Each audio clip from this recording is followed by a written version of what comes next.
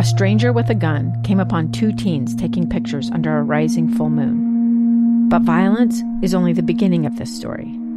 Sometimes I thought, there are no miracles.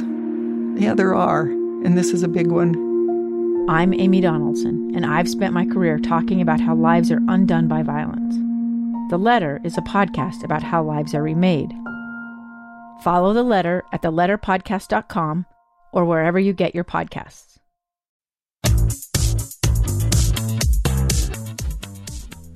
Welcome to Counseling on Demand. I'm your host, Fred Riley. Thank you yet again for tuning in to today's podcast. Today we're going to be talking about an experience actually that I had this morning that as I sat in my truck and paid attention to what was going on, I thought this was something I definitely would want to share with you, with listeners. It's a little bit more of the human side of me, and it's a little bit more of it's a realistic part, and what we talk about, you'll see that I went through this process of anxiety and even some self-doubt and so forth that required me to use some of the skills that we talk about. So we'll talk about that in just a minute. As always, please be aware that we are doing these live Instagram deals. I don't even know what they're called yet. I'm still trying to catch up with that. Instagram Live, I guess. Anyways, we're doing those at 8 o'clock on Thursdays, Mountain Standard Time, and there will be subject matter that is available to talk about, but it's also a great open forum to ask questions, give topic ideas, and so forth. So that's Thursdays at 8 Mountain Standard Time here in the U.S. So let's go back to what we're going to talk about today. So this morning, this has happened to me a lot. My first week of grad school, I found myself locked out of my car at this gas station that was about a block away from my classes. And that was embarrassing. About 2 days later, so in the same week, I found myself locked out of my car at the same gas station. How embarrassing. Here I was supposed to be put together. My mind was incredibly busy. I was more nervous than I thought. But that was the first of many times that I locked myself out of places. I'm not sure what that's all about, but I have a habit of doing that. And so I moved into this new office a couple of weeks ago, and one of my worries was with this new office, new routine, that I was really careful that I wouldn't lock myself out of the office. Well, I found myself locked out of my office this morning. To make matters worse, I had a candidate, an individual that was coming in for employment. This is a gal that wanted to come on a position as a therapist. And so I'm locked out. I'm wondering about my first impression, right, with this therapist, this candidate that wanted to be employed. And I started to feel, I had a lot of thoughts, I had a lot of feelings, a lot of self-evaluation. And it was quite interesting. I learned about myself. And one of the things I thought about was, this is a place, like with the previous podcast, this is a place where I got to learn to laugh. This is a place where I need to just laugh at the experience and know that it's going to, it's going to come to pass and be on its way very soon and quickly. But what I found myself doing is this really embarrassing negative evaluation. As a matter of fact, this young lady that I was going to interview, she pulls up, and I found myself trying to figure out ways to talk to her as that anxiety went up. And so things that happen to us that are embarrassing, that's real. We make mistakes. We talk about laughter and so forth in the past. But I felt a lot of interesting things come up. As a matter of fact, I was pretty sure that this first impression was going to scare this potential candidate away. And she was very patient. We were waiting for somebody to come and unlock the office. And I tell you what, it was really uncomfortable. So we're going to take a break for just a minute. When we come back, we're going to talk a little bit more about the thoughts I had and some ways to kind of work past those thoughts when we find ourselves in an embarrassing situation.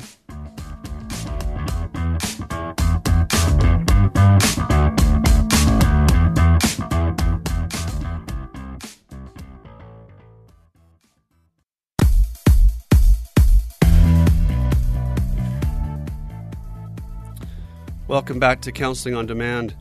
So today we're talking about an embarrassing moment for myself. Obviously I do counseling, I do therapy, And one of the things that I really struggle with is I can certainly be hard on myself. And as I left my home this morning, I discovered that this new routine that I was going through in terms of a new office, indeed, I had left my keys in the office. And so I went through this process that I want to share with you, and then what I did to kind of work my way through that. So my first thought was, as I mentioned a minute ago, what kind of impression am I leaving for this potential employee? I was really worried about what that looked like to this employee to come in, have a potential boss disorganized, maybe irresponsible, and really feeling or presenting myself as kind of tilted, off point, off center, and uncomfortable. So I was really worried about what her impression might be of me. Now, one of the things that I thought as well, though, is this is a great opportunity for me to get an impression of her and how she worked with the situation. So as I thought about that impression that I might leave, I found myself really going into this place of self-blame. Really negative, and I think you can identify with that, where you start to berate yourself. You start to say, if I would have done this, if I would have done that, I wouldn't be in this position. And that really doesn't do you any good because it doesn't correct the situation. You could be upset and rethink, blame yourself all you want, but it doesn't put a key in the door. So I found myself sitting in my truck, blaming myself for my discomfort, blaming myself for potentially not looking like a well-put-together therapist or business owner, blaming myself for not paying attention, blaming myself for having this history of locking myself out of offices or cars, that type of thing. And so impressions were coming up, worried about impressions on this individual, and then self-blame. And the other thing I found happening was I found myself really frantic. I found it really hard. As a matter of fact, I was working on some podcasts, but at the time I was trying to distract myself, but I found myself really frantic. I opened up the doors to my truck and kind of dove through the seats and so forth, trying to, hoping to find that I had the keys all along and so forth. So when we are embarrassed, when we make a mistake, lock ourselves out, or whatever your mistake might be, you might find yourself being very frantic and hopeful, right? Trying to wish upon a star, if you will, that the keys show up or whatever it is that you lost, or that that embarrassing moment could somehow rewind and not occur. So I found myself very frantic. I also found myself kind of similar to self-blame. I found myself using the shoulds. If you were in my office and you used the word should, what I would say to you is I'd say stop shoulding on yourself. And that usually gets a little bit of a reaction just because of the way it sounds. But so often when we make mistakes, we should on ourselves. And I should have this, I should have that. And like I mentioned, you could should all you want, but it doesn't change the problem. The other thing that I found myself doing was forecasting the extent to which my business would be successful, forecasting the extent to which I would find a good employee, forecasting the extent to which this move would be effective. And so here I left my keys in my office. I was locked out, and I'm going through all of these thoughts, all these feelings that were the result of embarrassment. And honestly, it was interesting because as I talked to this potential employee, I was far more concerned about it than she was. So we're going through this process of worrying about impression, self-blame, being frantic and going through the shoulds, forecasting. And I even found myself scrambling for options. As a matter of fact, one of my offices is on the second floor, and I know that my window, I usually leave it open. And so I eyed this window, and in my mind I imagined how I could scale the building. I really felt like there was something wrong with me, and I was trying to correct it. So I was really scrambling for options that weren't real, that they weren't realistic. And so if you find yourself in that situation where you're embarrassed, where you're shoulding, you're worried about a bad impression on people, you're blaming yourself, there's some things that I had to do to calm myself down. So I'm going to talk about those things really quickly. So what I looked at was what I call possibilities and facts. So possibilities and facts are a way to use the prefrontal cortex and take a look at this experience differently. So the original thoughts I just shared with you came from a panic. It came from that part of our brain that is on alert, that feels like our very survival is at risk. And so in order to work through that, I did this possibilities and facts task to help bring that place of logic in my mind to fire it up. And so here's some thoughts that I had. People make mistakes that are not life-altering. So the idea is it's very possible that this mistake is not life-altering. In fact, I was able to reflect back on other times where I locked myself out of cars and out of offices, and I found that as often as I tried to lock myself out, accidentally lock myself out, what I found was that none of those experiences were life-altering. So I'm grounding myself a little bit. I'm saying, you know what? There's other possibilities that come out of this situation, and I'm looking at facts that, hey, this is not life-altering. One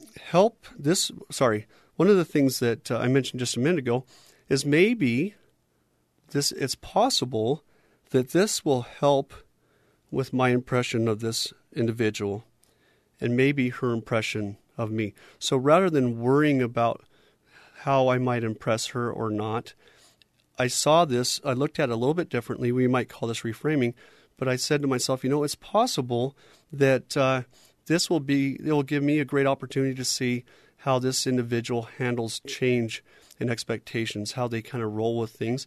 And maybe that will help the way I handle it. This is an opportunity, a possibility for her to look at how I handle change should there be scenarios in the office that don't quite run as normal. So that's another possibility that I looked at. The other thing that I looked at is this can help me become a better therapist. In fact, the reason why I'm doing this podcast is I wanted to share with you the way that this impacted me. And the idea is this situation possibly that I experienced possibly was giving me insight on how to better understand my clients that come in and are embarrassed, that have made mistakes, and bring them to facts, bring them to possibilities themselves. So one of the things that I did that really helped me calm down to say, you know what, this is an opportunity, which is a hard statement to get to, that can possibly help me become a better therapist. This also gives me an opportunity that things will still be okay. Like I said, it's not life-altering, but in the moment, it gives me an opportunity to see that things are okay. As a matter of fact, by the time I got myself worked up pretty good, and then I started to calm down, within maybe a minute or so, franticness, all that stuff, really started to calm down as I was looking at possibilities and facts. And then the person I needed to come and get that door open for me came right around the corner. So as I was able to calm down, I looked at facts, I looked at possibilities, and rather than going into the shouldas and so forth, I came out of that, and sure enough, it was the end. It wasn't detrimental, it wasn't life-altering, things were still okay. So the other thing, and this is something I want you to think about, is this embarrassing moment is not going to be the first, and it's not going to be the last. So this moment where you feel embarrassed, where you're worried about first impressions and so forth, you know what? It's not going to be the first time you look goofy or funny or feel that way. It's not going to be the last time. One thing to keep in mind really quick with first impressions, by the way, is there's a study done back at Harvard. And in this study, what they discovered is that somewhere up around 90% of people felt like their first impression was bad. And they thought the first impression of the person they were talking to, so they were putting dyads, and the first impression of the person they were talking to was almost good, perfectly, 100%. Okay, we tend to give a really good first impression, but our fear of that first impression, we're going to report that individual didn't have a very good first impression of us. So we want to pay attention to that, hey, you know what? Even if it's not a good impression, it's not going to be the first or last time you embarrass yourself. So those are some thoughts that I had in regard to my experience this morning. And I felt like I can identify with you and others in terms of some natural responses that worry about impression, the self-blame, that frantic feeling, that wishing upon a star for a way to make it better, the shoulds, forecasting, and what I call worry dreaming, worry fantasy of how this is going to play out and scrambling for options. That is a normal response. I think that gave me an opportunity to identify with you and others a little bit more. And then we move into, and I'm going to challenge you in that embarrassing moment to start looking at possibilities and start looking at facts. Now, facts need to be not opinion-based, but they need to be concrete.